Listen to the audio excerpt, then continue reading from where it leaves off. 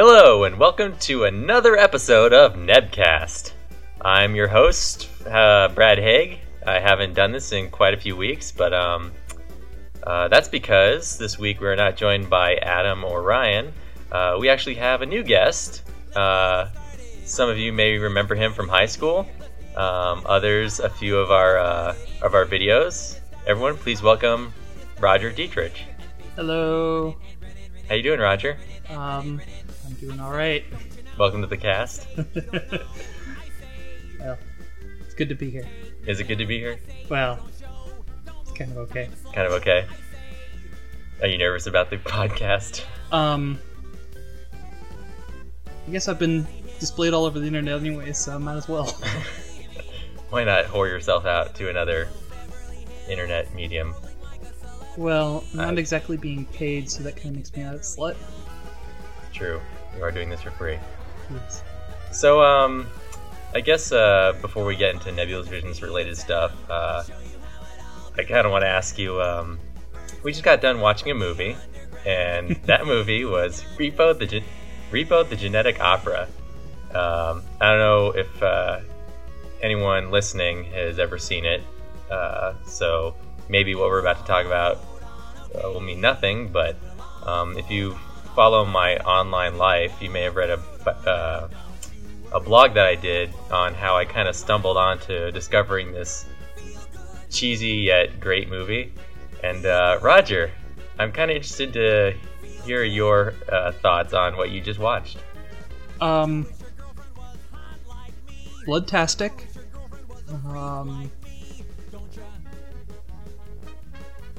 It's a musical. Can't go wrong with a musical.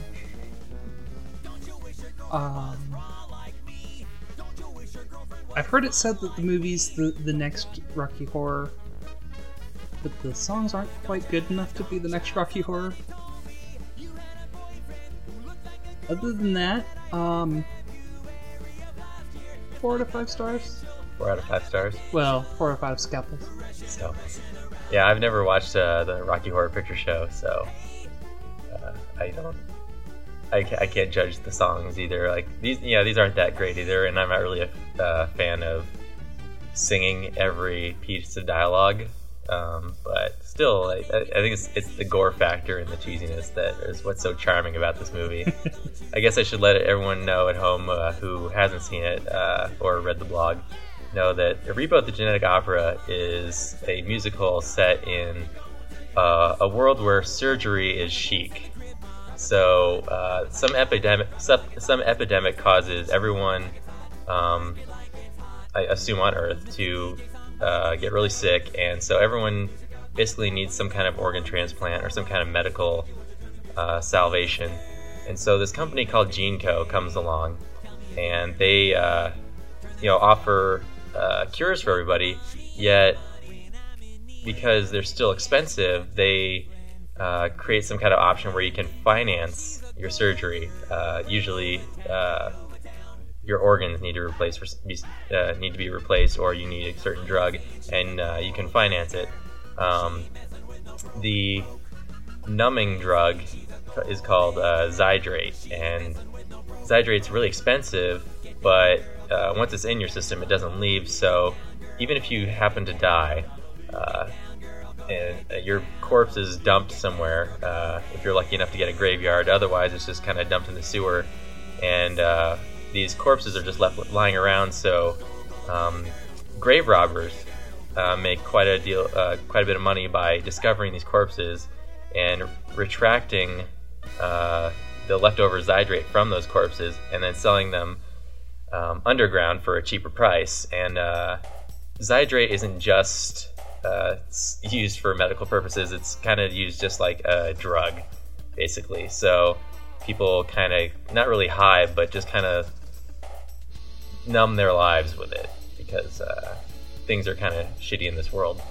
So anyway, but I don't know, Roger, do you feel like telling the rest of it, or should I just keep going? Yeah, basically anybody who can't pay for their financing or gets behind on their payments, in comes the Repo Man to repossess the organs. Mm-hmm. And it's entirely legal for him to murder you. Yeah. music and blood ensue. Yes. There's the corporate head of GeneCo, Roddy Largo, and he has 3 horrible children who don't deserve to inherit his fortune. And so on this day, he discovers that he's dying, and he decides he wants to go out with a bang. So he devises this plan to just really ruin everyone's lives, and slap the faces of his children by denying them inheritance to his what do you call it? His empire. His empire, yes. So anyway, he was once in love with this girl Marnie, but she fell in love with a surgeon, Dr. Nathan, who all you Buffy fans may recognize as Anthony Stewart Head. And but Marnie gets sick just as they're having their child, and as Nathan's trying to find a cure, Roddy poisons the cure, which Nathan gives to Marnie, and obviously Marnie dies from it, and Nathan saves their child, but he thinks that it was himself who killed his wife. So in order to protect himself and not let his child find out what he did, Roddy offers to keep the secret safe as long as Nathan serves under him as a repo man. So yeah, kind of twisted. Yes. Not just kind of, really twisted. Yes. Well worth the price of admission there. So, but in general, you liked it? Oh yeah, it was definitely a good movie. I don't think I agree with the next Rocky Horror, but definitely a good musical. And like I said, you can't go wrong with musicals. Yeah, well, I just I compared it to that because it seems to me like what I get from Rocky Horror is it's just like a dark, twisted musical about, kind of occult style stuff, or just goth. I'm gonna have to break your Rocky Horror cherry for one of these days, but they compare in some ways, but I'll have to burst your cherry. Like, I'm sure Rocky Horror isn't organs spewing everywhere and people mutilating each other. Yeah. Well, there's a little bit of blood, but not to the extent of this, where whole chest cavities are on the floor and Luigi Largo's just cutting everyone he sees. What Repo lacks in music, it makes up for in blood. I did have to comment too. Sarah Brightman is in this movie, and I didn't have any idea of her background as a recording artist, but I just have to say, or just applaud, how amazing her voice is as an opera singer. So, and that's the style of music is kind of a mix in this movie between traditional opera and like Nine Inch Nails, electric music. Yeah. So, but yeah, her operatic tunes are just flawless. So anyway, so that's hopefully if you get a chance, I would I saw it in the theater. I paid like $13 to see it. And I saw it with a huge fan crowd, and the actual director and writers were there to do a Q&A session afterwards, and it was really fun to see all these diehard fans, just loving the movie and asking questions, although the questions weren't too brilliant or insightful, but it was just fun to get the kind of backstory on how this movie, because it started out as just a little touring play, and somehow it got financed into a movie, and the guy who directed some of the Saw movies, he always wanted to do a rock opera, and I think he pulled it off. I think he realized his dream. So yeah, if you get a chance to see it, I wouldn't say it's essential that you see it, but if you get a chance, it's worth it. Definitely worth a little diversion. So with that out of the way, I guess Roger, let's talk about you have a history with Nebulous Visions because you've been in a few of our features, our shorts. Kind of been in the background for most of Nebulous Vision's life. Probably the earliest one was the Save the Pumpkins. I was literally the slaughterer of the pumpkins through the short clips. How fitting that we saw this movie, and now we're talking about your first feature, which was you slaughtering a pumpkin. Yes. The gore of it all. The seeds and the insides. Well, and then speaking of pumpkins, I also carved the Nebulous Vision, or sorry, not the Nebulous Vision, the Sforce's Domain pumpkins. Yes, which if you haven't seen them, Roger did an awesome. There's just one pumpkin, right? No, it was a couple pumpkins. I had to split it up between the two, the main characters on the one, side characters on the second. If you can still find it, it should still be on Sforce's Domain, nebulousvisions.com/SD. I believe under the multimedia section, under fan art, there's a shot of one of the pumpkins where Roger carved the characters into a pumpkin. Yes. That's really good. What else? I supplied the mess for the Slave Pikachu commercial. Anybody that has seen the Slave Pikachu, the mess is definitely mine. The opening shot with all this, yeah. If you're a college student. Yeah, still trying to get a handle on that one. But, what is it?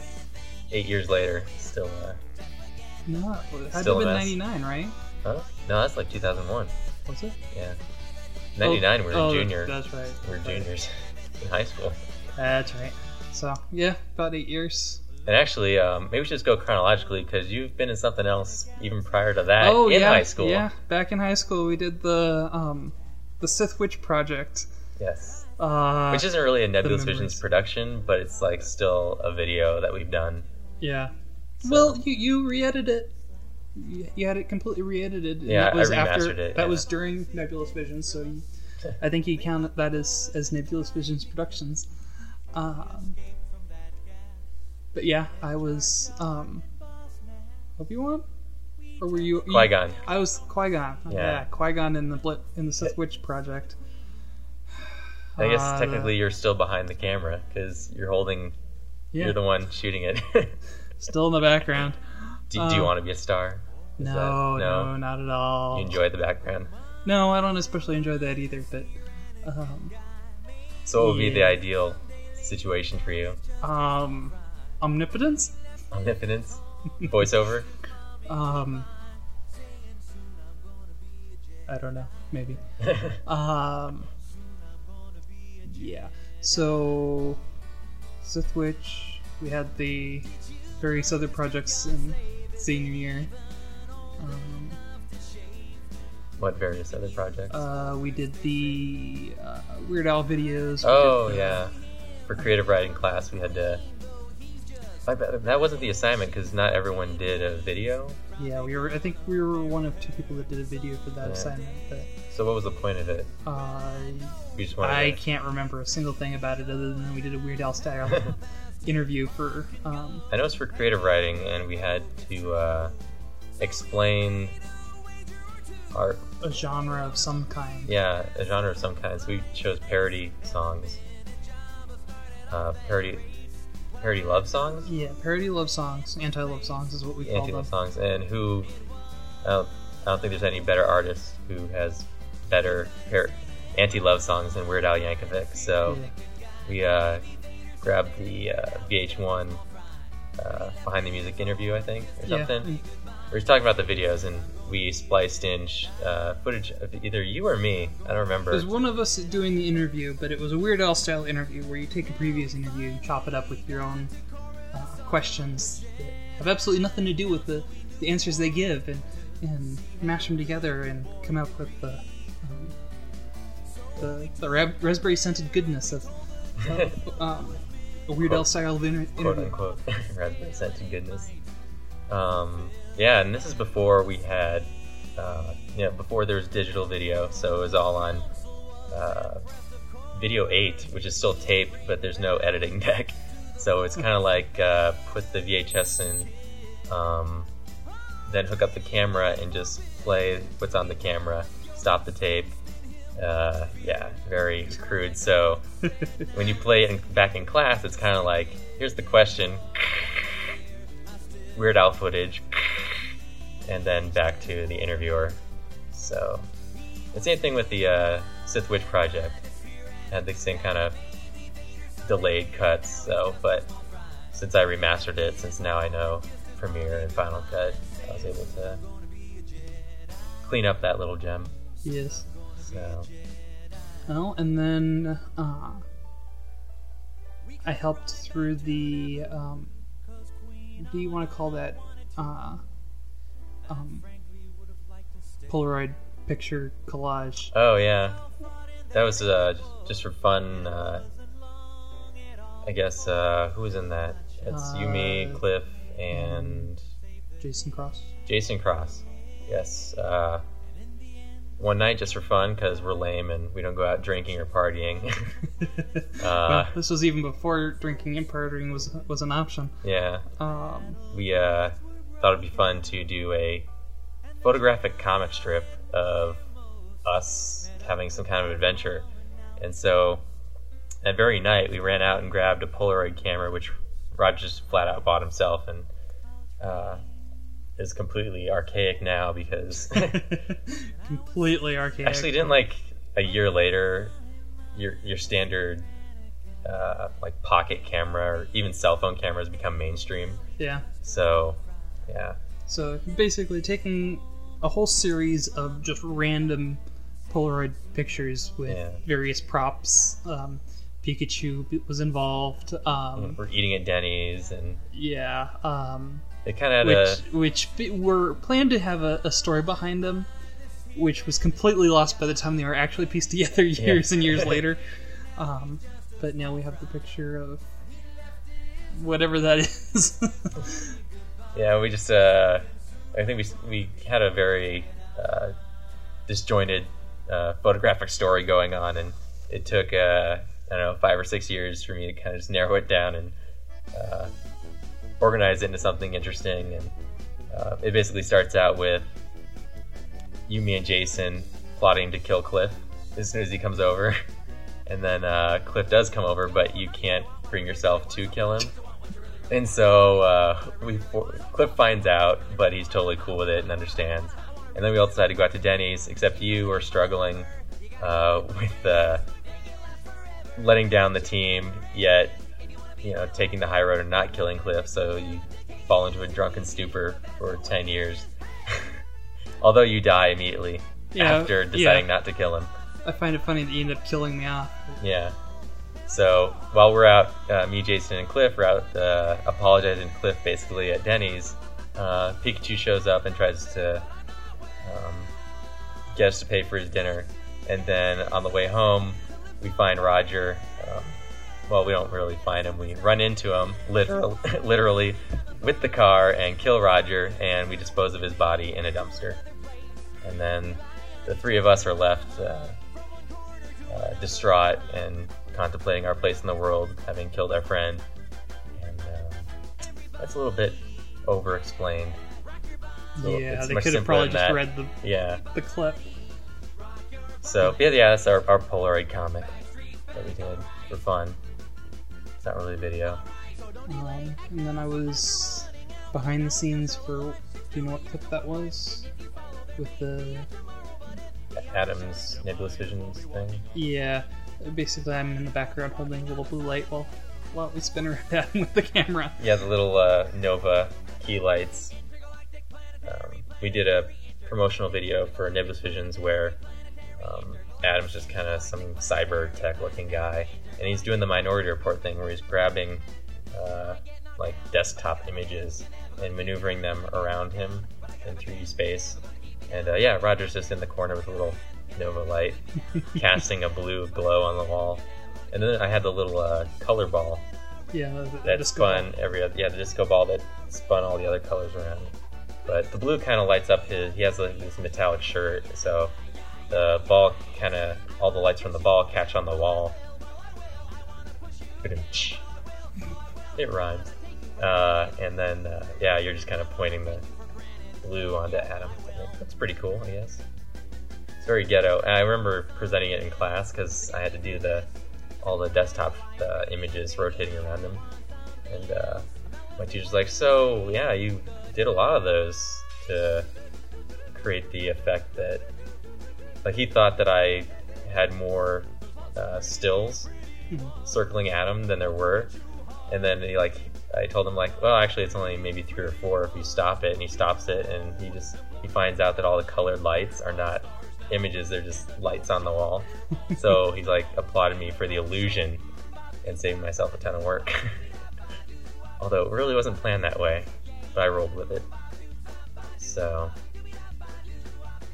otherwise, I was kind of behind the scenes for most of the Sphinx's domain.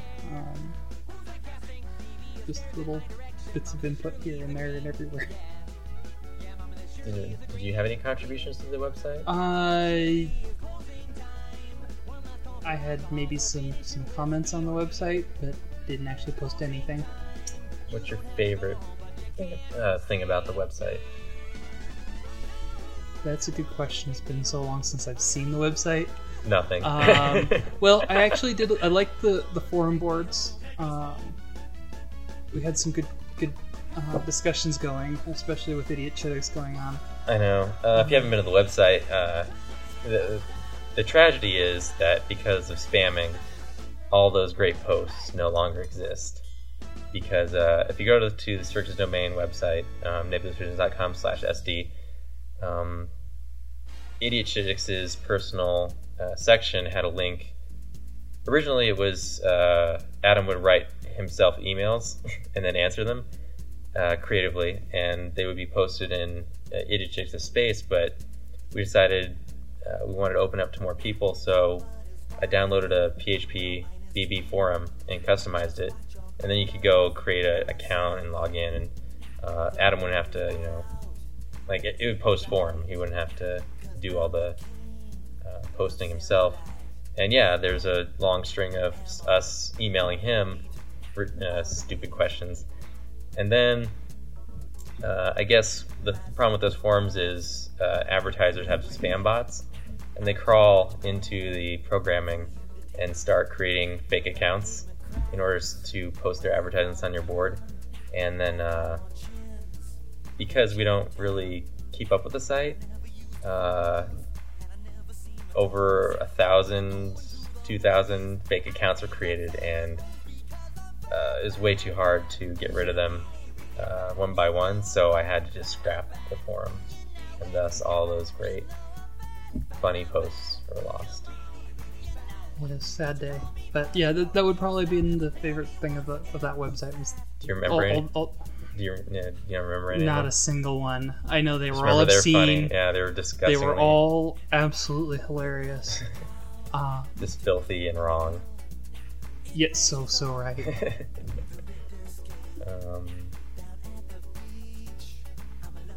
Yeah, that's pretty much most of my contributions were around the Sphinx's domain era.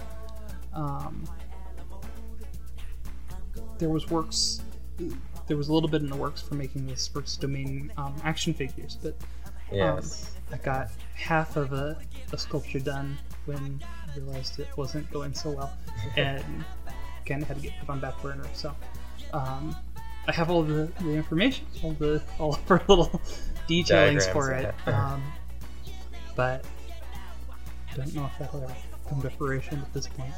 Yeah, it's sad. Action figures would be sweet. Yes. I understand. Well, I also misjudged my sculpting ability. It's been years since I sculpted, so that turned out. You can always keep practicing, I guess. Yeah. I'm pretty sure, the professionals, they probably go through a couple sculpts before they nail the actual figure down, so... Well, and with school and work and everything else on top of that, we'll see when I have time to do it, yeah. I don't know, back to your appearance as the guy in the jumpsuit in Save the Pumpkins. What was your motivation for those images? It's funny. You talk like I had a motivation. You gave me a knife. You said act menacing, and I Stand followed here your and direction. Put your hand here. Hold this piece of pumpkin gut. I just realized technically, okay, that is a video, but it's a video made up of photographs. Yeah. So you're still kind of not really on motion film. And actually, speaking of more things you're not in, a couple years back we tried to do a weekly video series called Two. Oh, yeah. Where the plan was for me, Adam, and Ryan to write, direct, and shoot each of the episodes, and then rotate our jobs for each episode. And the first episode had a mailman running away from a dog. And they were only 2-minute long skits, but the mailman was running away from this dog, which we never shot the dog, but we did shoot the mailman, and that mailman was you. Yes. All of how many hours of filming did we end up with? Pretty sure that was a straight 8-hour day of you running. Yeah, 8 hours of me just running through parks and streets yeah. and front lawns and through this camera angle and that camera angle, a close-up shot, a far-away shot, the dog's eye view shot, all for something that never got produced. So here's all this footage of me dressed up as a postman running through town. And part of that day was spent like actually making the costume, because oh yeah, all morning was trying to get the postman look just right. Yeah, we wanted the like post office symbol, Mm-hmm. and so part of the scheme like I wanted is I know the post office has a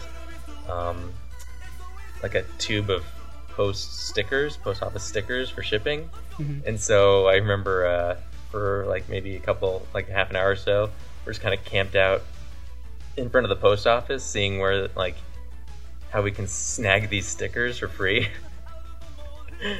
But unfortunately that day they didn't have the roll out, so we resorted to just printing the logo off the internet and then making our own stickers. It wasn't so much a sticker as a piece of paper and a glue stick. Yeah, but it held pretty well considering you were falling and running. Yeah, running, tripping. And then the face plant in the gravel. Yeah, there's a playground with gravel, and it's like, hey, Roger, how do you feel like falling on gravel? Yeah, wasn't the best decision in the world, but yeah. All right, I'm gonna do it from this shot. Oops, I didn't get it. Do it again. All right, I'm gonna move to a different angle. Do it again. Were your shoes full of gravel by the end? Yeah, not as bad as they happened in the past. So I expect something to come of that footage, whether it's Two or gets mixed into something else. I expect something to come from that footage. I'm gonna do the next Star Wars movie and just splice the footage in. Okay, that works. Yes. I don't know. I got nothing. But yeah. Whoops. Oh, unprofessional. Unprofessional. I'm sorry. It's our good friend Ryan Frost. Hello, Ryan. Not much. I'm in the middle of a podcast. Keep talking because no one can hear her at the other end. I'm sorry, what? I don't know what to talk about. Alright, later, bye. Oops. That's okay. Ryan did it on a podcast. His girlfriend Laura called him in the middle of one of ours. So, but yeah, I can't believe I didn't turn it off. That's unprofessional. Yeah. Kind of like all of our stuff. Yes, everything. Oh gosh, where were we? We were talking about Two, yeah.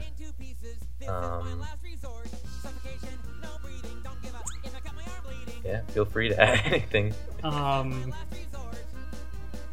Yeah, I've got nothing. Let's see, what else were you in? That was all the skits that I was in. I was around for a lot of them, but I wasn't in them. Yeah, Pumpkins, Pikachu, Big Witch, that's about it. Yeah. Those were the big ones. And then Two, which never got produced.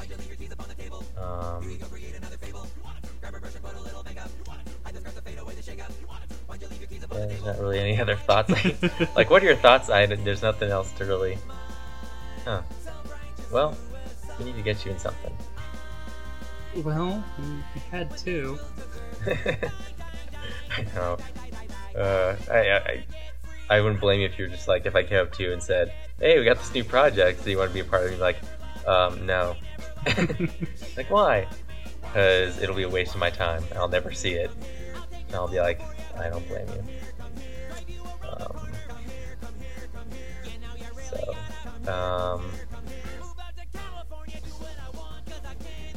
I don't know. Probably talk about stuff from high school. The school's no longer there. Yeah, we just checked out the Golden High School, I don't know, aftermath today. Nothing like tearing down your high school and having them build something else in its place. Yep.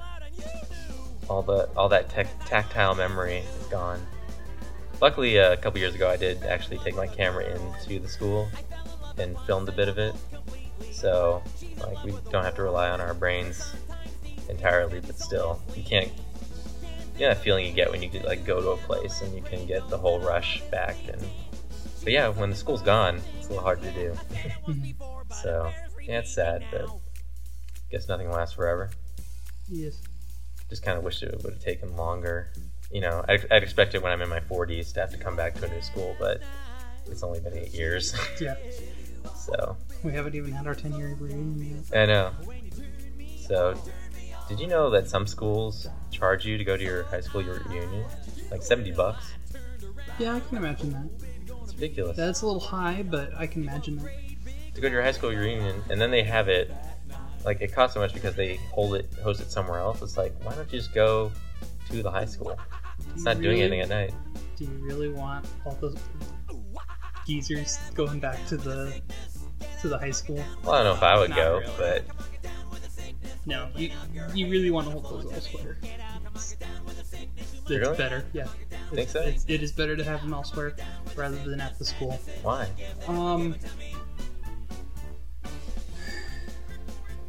Sort of a division between classes and the old classes.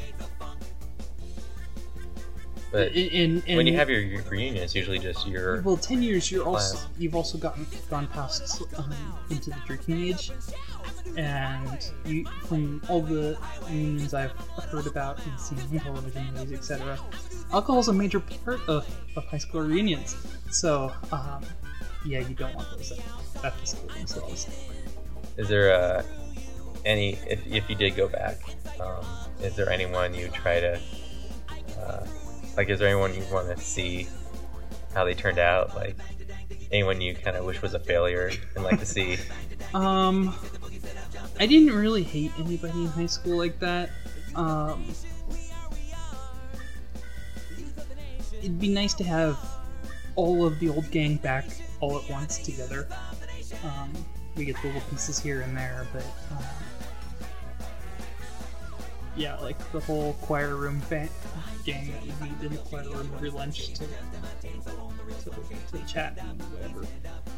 It'd be nice to have those all back just for a little bit, you know, get to see where everybody's at this point. But there's no one's like, haha, I turned out better than that guy. Well, anyone I turn out better than, it will be like that. But, Yeah. going back and seeing the people that I knew then with the knowledge I have now, I know something about you that you don't think I know. Yeah, that'll be interesting.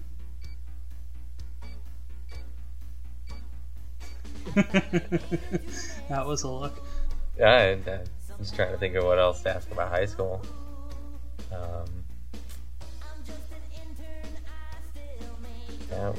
It's because on a previous podcast, me and Adam we intended to talk about Search's Domain, then we ended up talking for the whole hour about the 4 years leading up to graduation.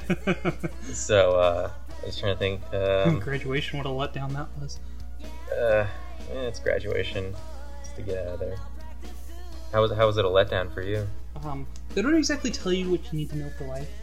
Oh, yeah. It's like, we've given all this knowledge. Here, try and use it. Good luck. Don't let the door hit your ass on the way out. Yeah, pretty much.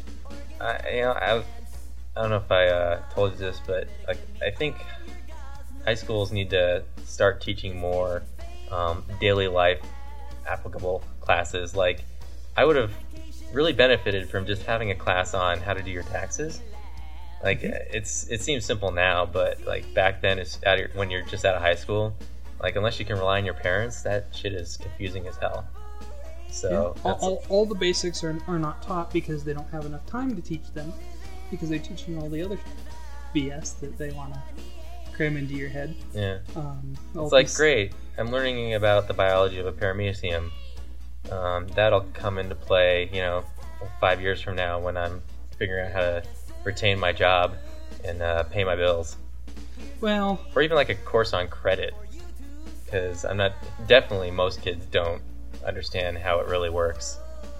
Well, I do have an objection to that. I believe that the basic sciences are needed just to I agree. Expand mental capacity and interest in the scientific method, that kind of stuff. And just give you a well-rounded appreciation for life. Yeah, but still, it feels like those things are.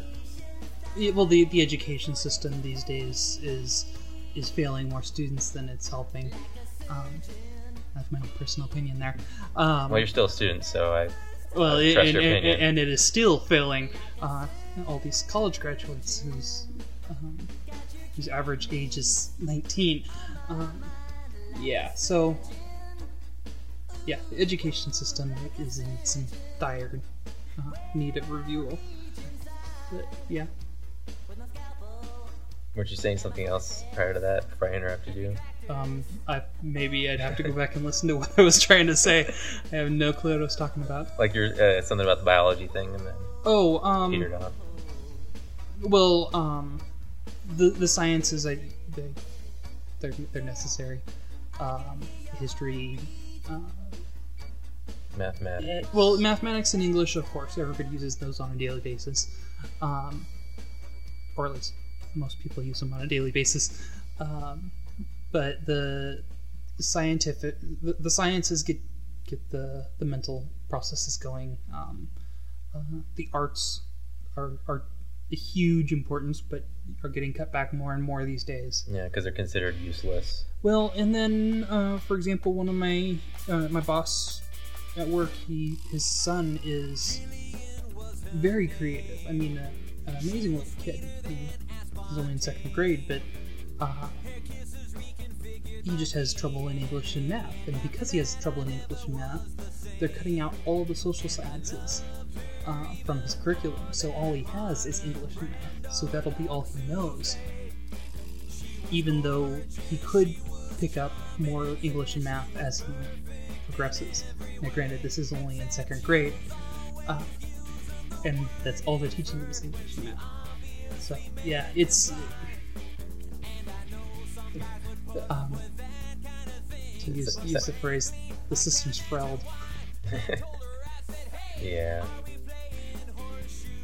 And, like, the flip side of that is I spent 7 years in college just doing straight art, except for a few years where I was doing the gen ed classes, but ever since I graduated, I haven't been getting the regular general education thrown at me, and I feel like it's really diminished my... Like, I miss it, like, having that expanded access to different things that if I wasn't so busy all the time, that I could just pick up on my own and refresh myself with. But yeah, I feel like part of me is missing because I don't have that anymore. And it was so easy when it was just kind of handed to me. So, but yeah, like you need both. Well, and basic life courses would definitely be beneficial. Yeah. Stuff like how do you do your taxes, how finances work, how to negotiate a deal, or like how to what to look for in a contract if you're buying a house or owning anything, or if you have a job that requires a contract or something, stuff like that, so you don't get yourself screwed over or taken advantage of. Basic study skills, like how to learn, how to study, how to read a textbook, kind of important things. How to read a textbook: insert finger into inside of cover, turn left, or right if you're in Asia. See, what I mean by that is is you read the introduction to get an idea of what the chapter's about. Read a couple of the important points before class. Go to class, hear the lecture, go back, finish rereading everything, then do the exercises. Some basic things. But again, those kind of fall into the matter of study skills. But,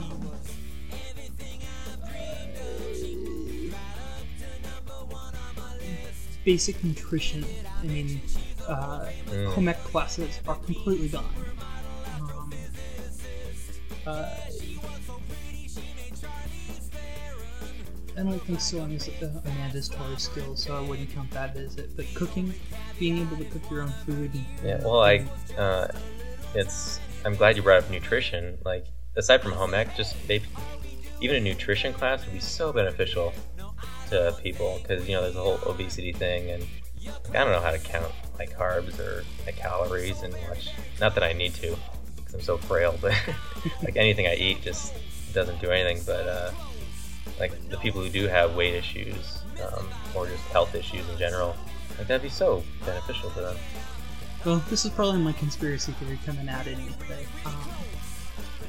Unfortunately, I think previous governments, possibly the current government, wants us fat, ignorant, and focused only on the consumable desires that we want. That way we're less eager to revolt. Yeah. Pretty much, yeah. Easier to sedate. Yeah. Yeah, keep us down. Yes. Now, granted, I still believe in the 1585 theory. 15% of all conspiracy theories is true. 85% is all bullshit. So, take what I say with a grain of salt. But yeah, I wouldn't be surprised if that were the case, especially with the shambles our system is in right now. Yeah, I actually I was listening to some other information. Most of our food is comprised of corn, because corn is so abundant and so cheap to produce, and we have an overabundance of it, and it's quite stockpiled. And in order to keep food prices down, some food administration devised all the ways to turn anything that we eat into, part corn as much as possible. So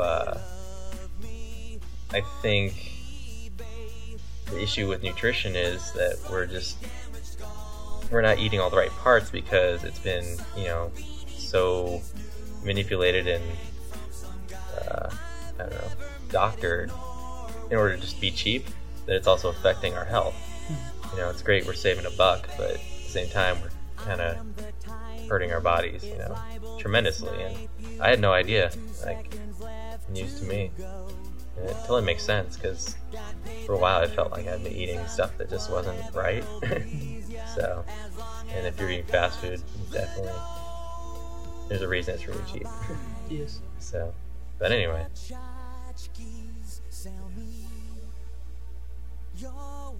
I thought you had more to say, but what was your awkward pause number 2? What was your in high school? It's like, what was your favorite subject, I guess, or class, or? It had to have been the art classes. All the ceramic classes I took, especially the ones at Golden. Golden had the best art studios, I guess you would say, the ceramic studios, compared to the actual equipment, or just the course itself, the teaching? The course was very well put together, and the skills that they taught were, to me, much more upper level skills, whereas the couple courses I took while I was at Smoky Hill High School, terrible. I mean, this was the second half of the ceramics program at Smoky Hill, and it was teaching me just the same stuff that I was doing already in the first half in at Golden. I mean, it was just delayed. They didn't have nearly the same equipment. Where Golden had a full kiln. I mean, a room-sized kiln. Smoky Hill just had the little the barrel-sized kilns. Yeah, it just wasn't nearly the same setup. But yeah, the art classes would probably be my favorite. I did some of my best work there. My little Subakix statue. Yeah. You want to tell everyone about Subakix? There's not much to know about Subakix. Character created that I was about to write a story for, but never panned out. Kind of noticing a theme here. But as far as the character's concerned, he was smashed by some equipment while he was very young, and half of his body is replaced by cybernetic implants. So very Borg, very $6 Million Man type character.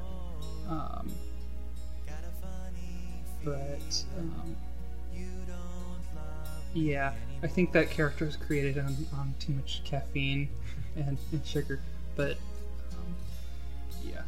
I mean, there's really not much story behind him. He's just kind of a bit character that hasn't had a real story written yet. Yeah, well, the whole space opera story hasn't had anything done with it in years, but you sculpted him. Yeah.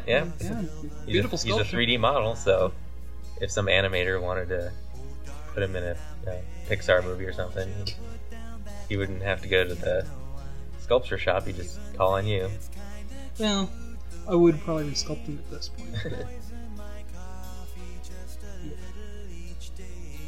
Yeah. I remember, I think I tried to do one of Cirque's, and he blew up in the kiln. So. Well, don't you have the plush? The Cirque's plush? Yeah, I made one out of a styrofoam ball and fake fur. And, yeah, but it's not a sculpture. Oh. Actually, the pipe cleaners, it basically come unhinged, and all of his limbs have come off, and his snout was held on with needles, and if his snout ever came off, it sucked because there'd be some needles randomly lying around my bed or something, or my room, and not the brightest choice to keep that attached. Probably just some hot glue would have sufficed. Oh well. But live and learn. I don't even know where that is now. I think it's in storage. So, yeah. In high school, we used to do something. For a couple years, it was twice a year. And then that institution or whatever narrowed it down to just organizing for one, I guess, the spring of every year. And what was that we did, Roger? I don't know. Could it be the Starfest that you're talking about? Nerd! I'm pointing at you and me. Yeah, well... When was the last time you went to a Starfest/StarCon, Roger? It's been years. I think the last one I went to was... Well, let's see, there was the Kate Mulgrew, John Travolta, whatever. The convention had those actors. That was the last good one. The year after that, they changed to a different location, I think, if my memory holds. That was the last one I went to. And then I'm hearing now that the current one they're having, not only is it the science fiction convention, it's science fiction, fantasy.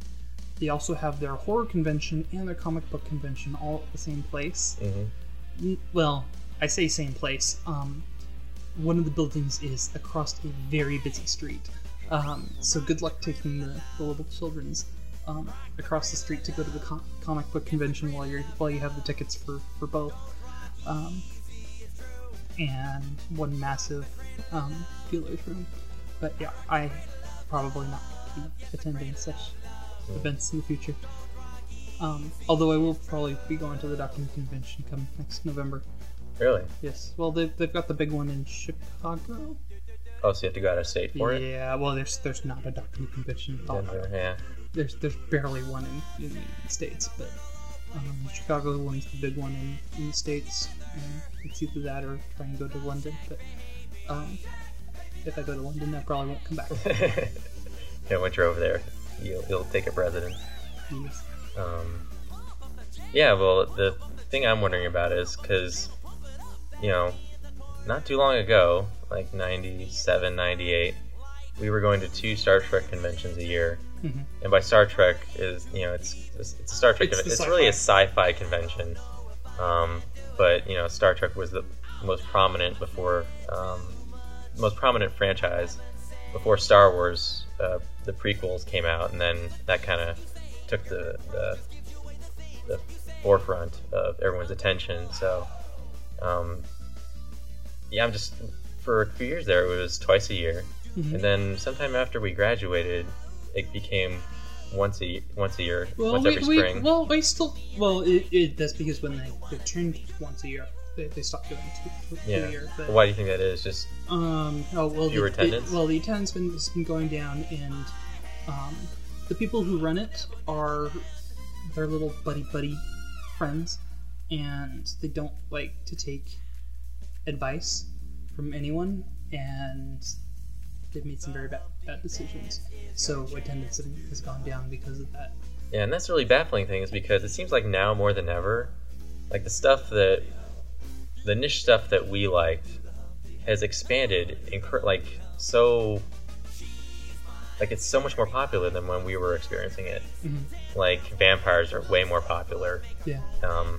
Star Wars is probably a little bit back down in popularity after the prequels, but when they were coming out, it was huge. Battlestar Galactica. Yeah, that's huge now. Yeah, it's probably more popular than Star Wars or Star Trek, I think. Superheroes, comic book heroes. Yeah. Incredibly popular. And yet the attendance is down at a convention that kind of embraces all that. It's so weird. Well, I think my biggest problem with the conventions are they don't do anything new. It's been the exact same convention since I started going. Where, granted, yeah, you do get new and varied guests, but the basis of the convention, it's not that much. I mean, the dealership has had the exact same products, literally the exact same products, not just the same booths and the same products and the same locations for almost a decade. Yeah, so a product doesn't get sold one year, it shows up the very next year, it doesn't get sold elsewhere. Overpriced merchandise, overpriced tickets. Yeah, the tickets have gone up considerably, considering there's less attendance, Yeah. And now the idea of having 4 conventions basically rolled into one, which seems like a good idea, but when you're having to split your attention between if some say one of the patrons would go to see all of them individually, if they wanted to see everything from each of those conventions, they'd have to make drastic sacrifices in what they actually got to see. Plus the fact that you'll be running back and forth across a very busy street. Mm-hmm. This is like major highway busy street. To get back and forth, and finding the right line to be in the right place at the right time, to see the right display, event, speaker, whatever. It's just not worth it anymore. It's not worth the hassle, yeah. It seems like when they have big events, they schedule everything inconveniently to where you can't possibly be at one end of the convention center and go see the next thing you want on the other end without losing the time you have. Like, you'll have to miss it because you have to traverse and get through the crowd of people, even though it's not really crowded anymore, because I went to the 2008 one and it was just so diminished. And the things that you want to see are crowded, and then everything else is kind of empty. But in the hallways getting there, it's crowded, so you can't just easily get there. Yeah, and trying to get autographs, that's murder anymore, plus the cost for autographs. Yeah, if they charge, it sucks. If you're in a long line and you've paid to see it, get the autograph, but they can't, like, there's too many people to get to you in the amount of time before they have to go on stage, or they're just done for the day, then you're out of luck. So it's sad. Yeah. You'd think that in a time when all of our interests are like so much more popular, yet we have to deal with this. Mm-hmm. And like, yeah, comic books. I can't believe we, like, not that Denver's a popular city, but it's just amazing we don't have like a convention even close to the size of like a San Diego or Chicago or New York. Mm-hmm. In our, like, there's so many fans out here, but we have to travel to other states to enjoy it. Well, and we're so central to a lot of the Midwestern states that it would be a good idea to have big conventions here to draw in enough people from out of state. Mm-hmm. If we had something nice and big, we'd see people from Wyoming, Nebraska, Nevada, yeah, coming to us to see these big shows. But unfortunately, the people that are running it, like I said, they're little buddy. Coincidentally, they also run the haunted houses. Yeah, they run all Denver, the haunted houses in Denver. Well, which most are of the lame. houses. Well, again, it's going back to the exact same stuff every year. Yeah. Some of the family-owned ones are the ones that have done the best. Rinke Brothers has done some amazing changes every year, and I'd say Rinke Brothers is probably the only haunted house in Denver that I can recommend. Like, it's not big or grand, but because they're involved in actually Hollywood makeup and stuff, they have a lot of cool displays and exhibits, whereas everything else is just so, for almost paying like $20, you don't really get a lot. Well, yeah, and considering that it's Starland that runs them, I believe, since they run like 5 or 6 of the haunted houses in Denver, you'd think that they'd have new ideas brewing every year. But yeah. No, it's the exact same layouts every year. Yeah, they got with all those haunted houses, they gotta be raking in a ton of money. And actually, I correct myself, I kind of recommend the Heritage Square haunted house. It's pretty decent, but it's so far out of the way for most people. But it's pretty. It's not like a franchise thing, so it's they're able to do a decent job of creating kind of like a Rinke Brothers style thing, just not as detailed. But yeah, it's just a shame. I wish I could do my own haunted house. Mm-hmm. I would have it in the woods, because we're so close to them, and the only thing is liability. People tripping on things and in the woods in the dark. But they do the things like the corn mazes. It just takes a lot of effort to get the course basically maneuverable. Yeah, but we went to a corn maze last year, and it's pretty lame. Well, that one was pretty lame. If you go up to Fitz's corn maze, up closer to Greeley, that one actually turned out really well. How so? Well, it's huge compared to the one we went to. The Fitz's corn maze had 2 parts. The one side was just a maze. Really wasn't much to it. The second half had actors throughout jumping out and scaring you, go boo. And then kind of a strip of haunted house. For example, they had a old school bus set up that you had to go up. You climbed up as if you were getting into the school bus. And again, there were the actors inside scaring you. Jumping out from behind the seat. Yeah, the fog and everything. And then you'd exit out the back. And then you go through a little bit more of corn maze, and then you come up to a little shed, and they had a little skit inside the shed, and you go down a little further, more corn maze, and then there's a little house there, and yeah, it was much better put together. And again, Fitz is one that they've been doing year in and year out, and they're a family organization again, and they have years of experience, and they do change things. As far as I know, this is the first year I've ever been there, but I know they changed the the layout every year. Basically, if you look at their corn maze from overhead, it's a picture. This year it was their parents, I think. Previous years there's one where it was a cowboy, one where it was a horse. So anyways, it actually maps out a picture, but it's a maze inside. And, Wow. and they've got neat little side events. They have one blow-up castle, which is like a big... it's like you're going inside of a prehistoric animal, where you're walking around. It's again... Is it like Pee-wee's Big Adventure? Like inside that dinosaur? Kind of. The structure is full of air. It's like a big balloon, like a big canvas balloon. So, anyways, it's constantly in motion because it's a balloon structure. But you go in and it's sort of a maze inside, but it's designed like you're walking through the innards of a giant beast. Like they have heart, they have lungs. They have sounds like something's being digested.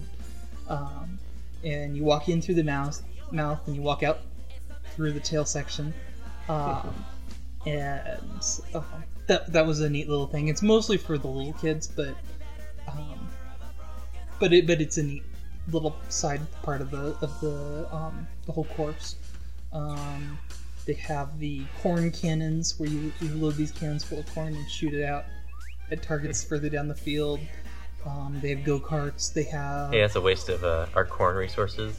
Hey, with as much corn as they grow there. Yeah, I know. Instead of a sand pit, they have a corn pit. Like just the kernels? Yeah. So it's like quicksand? Yeah, well, actually, it actually feels like really, really soft gravel is what it feels like. But an air cushion, which is kind of like a big trampoline just in the middle of nowhere, and if you time your jumps just right, you get blasted even higher than you would expect. And they also have one other smaller haunted house that it's mostly just a light show. Basically, it's fluorescent light, fluorescent paint on the walls lit by black light, so it fluoresces, and you go in with these goggles that make it look almost 3D. But again, it's one of those family-operated haunted houses that does really well. Yeah, because they change it up and they think of new ideas each year. Anyways, that one's another one worth the drive up 85 to get there. But yeah. I'm going to call out the people in the haunted houses right now. The people who follow you around and get up in your face trying to be scary. Yeah, you're not scary. In fact, you're funny, and you should just stop it. It doesn't do anything except annoy the shit out of your customers. So, nothing like having some 13-year-old pretend he's scary, and you're just like laughing on the inside at his unscariness. So yeah, take that. Well, aside from StarCons, we also had all of our adventures driving in the middle of the night back when gas was affordable. It's about the same price now, I think. No, it's still a little higher. I think we were about 99 cents to $1.50 when we were doing our Really? escapades. Yeah, I'm pretty sure. I thought in high school it was like $1.70. So yeah, like it should have been maybe 10 cents more. This was all pre 9/11, so again, I didn't start driving until after high school, but I don't remember paying much more than that.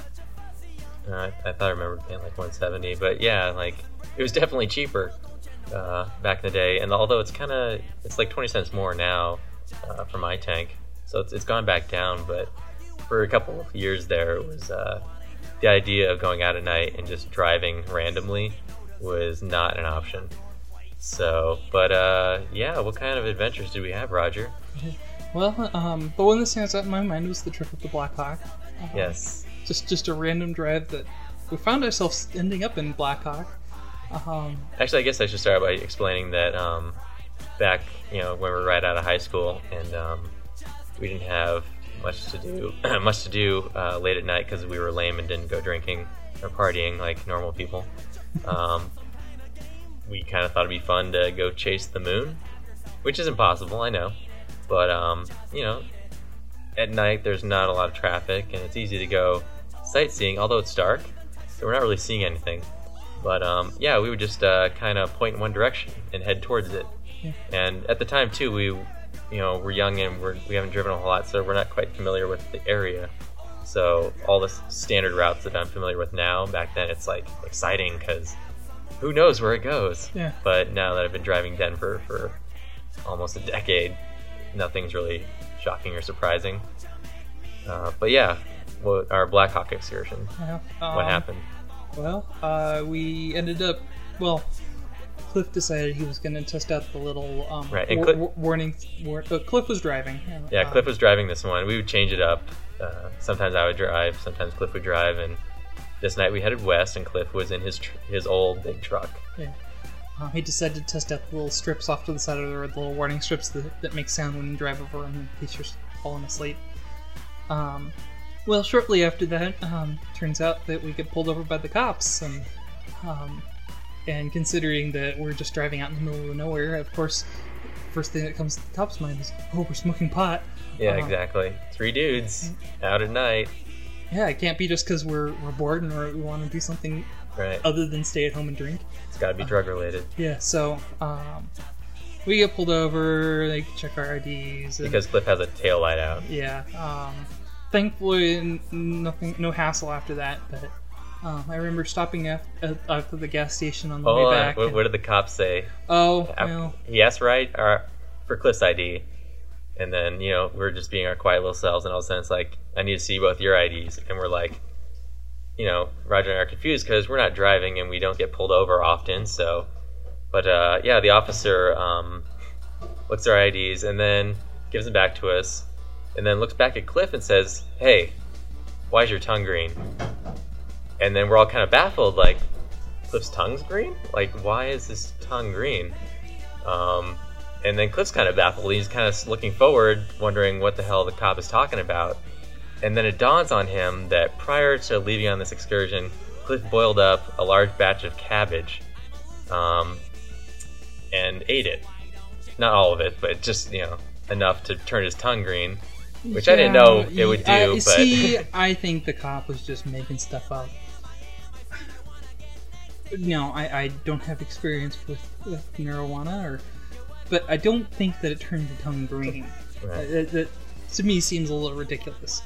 Yeah. But Cliff's tongue was green. Correct me if I'm wrong, but you know, and I don't even remember that part. You know, I remember the cop giving grief about it, but I don't remember much other than that. Well, I just remember Cliff's response. He's like, "Green." And he's just kind of looking forward into the windshield, and then he kind of does that jump back thing, like, "Oh yeah, I was eating cabbage, officer." Well, and I remember the cabbage excuse. Yeah. But and then I think Cliff turned to me. I was like, "Dude, let me see." And yeah, sure enough, it was like it was dark, so it wasn't like green, but it was dark. His tongue was dark. So. But anyways, on the way back, we ended up stopping at the gas station, and here Cliff is trying to wash the windshield off, and Brad and I sitting in the cab. Being jerks are pointing out all the spots that he missed. Yes. So of course he slams the squeegee on the window, and here comes the rear view mirror completely pops off the windshield, lands right in my lap. It couldn't have been any more perfect. Yeah, that was a great trip. We did a couple trips up to DIA and just goofing off at DIA back when you could. Yeah, before it was closed off. Right in the concourses all the way up and all the way back, and all the conveyor belts. Yes.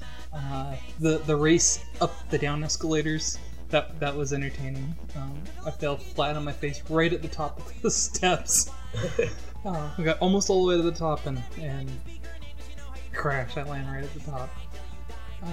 It would have only been funnier had I been dragged all the way back down by the down escalator. But it's probably good, because if that had happened and I didn't have my camera yet, I would have been disappointed that I couldn't. You're like, Brad, help me! I'm being mutilated by this escalator. I'm like, just roll with it. I'm getting good stuff. This is gonna look great in some video that I never make of you.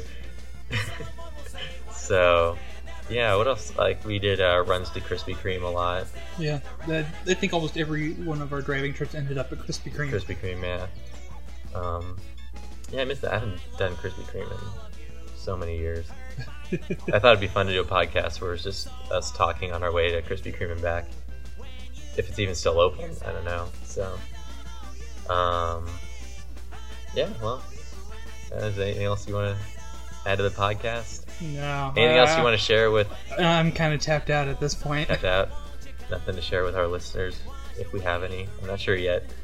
Well, I haven't got any emails in a while.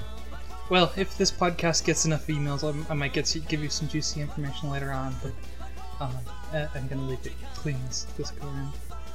Cool. Well, I think we got fun things we need to go out and do. So, yeah, once again, reiterate, if you're listening, please email us, any of us. You can go to the website, nebulousvisions.com, click on the contact link under the computer screen, and just, comments or positive comments, negative comments, suggestions, questions, whatever. If you want to talk about anything that's not even related to anything you hear on the podcast, if you're just lonely and you need someone to talk to via email, you can do that. Just let us know. Let us know if this show, if the show sucks, you need to tell us. That way we can change it. Otherwise, we're just going to keep producing crappy shows. But hopefully, you enjoyed the guest appearance by Roger. And this is Brad and Roger. And thank you for listening, and we will talk to you next week.